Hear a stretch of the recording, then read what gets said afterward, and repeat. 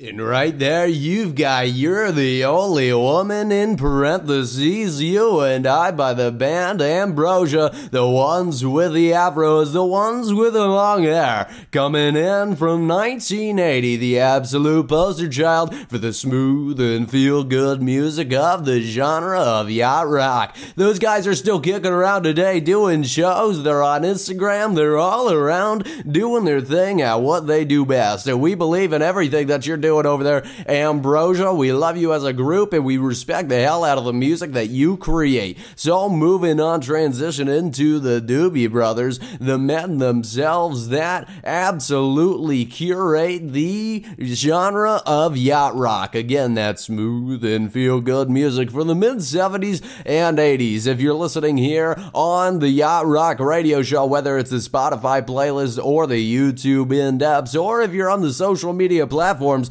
give it a tune out and connect all together as a community together, because the Doobie Brothers bring us together once again. So coming up next, we have the Doobie Brothers with Echoes of Love from 1977. It was a single from the album Living on the Fault Line. It was number 66 on the pop charts back in the day. Let's rock and roll into the Doobie Brothers on the Yacht Rock radio show.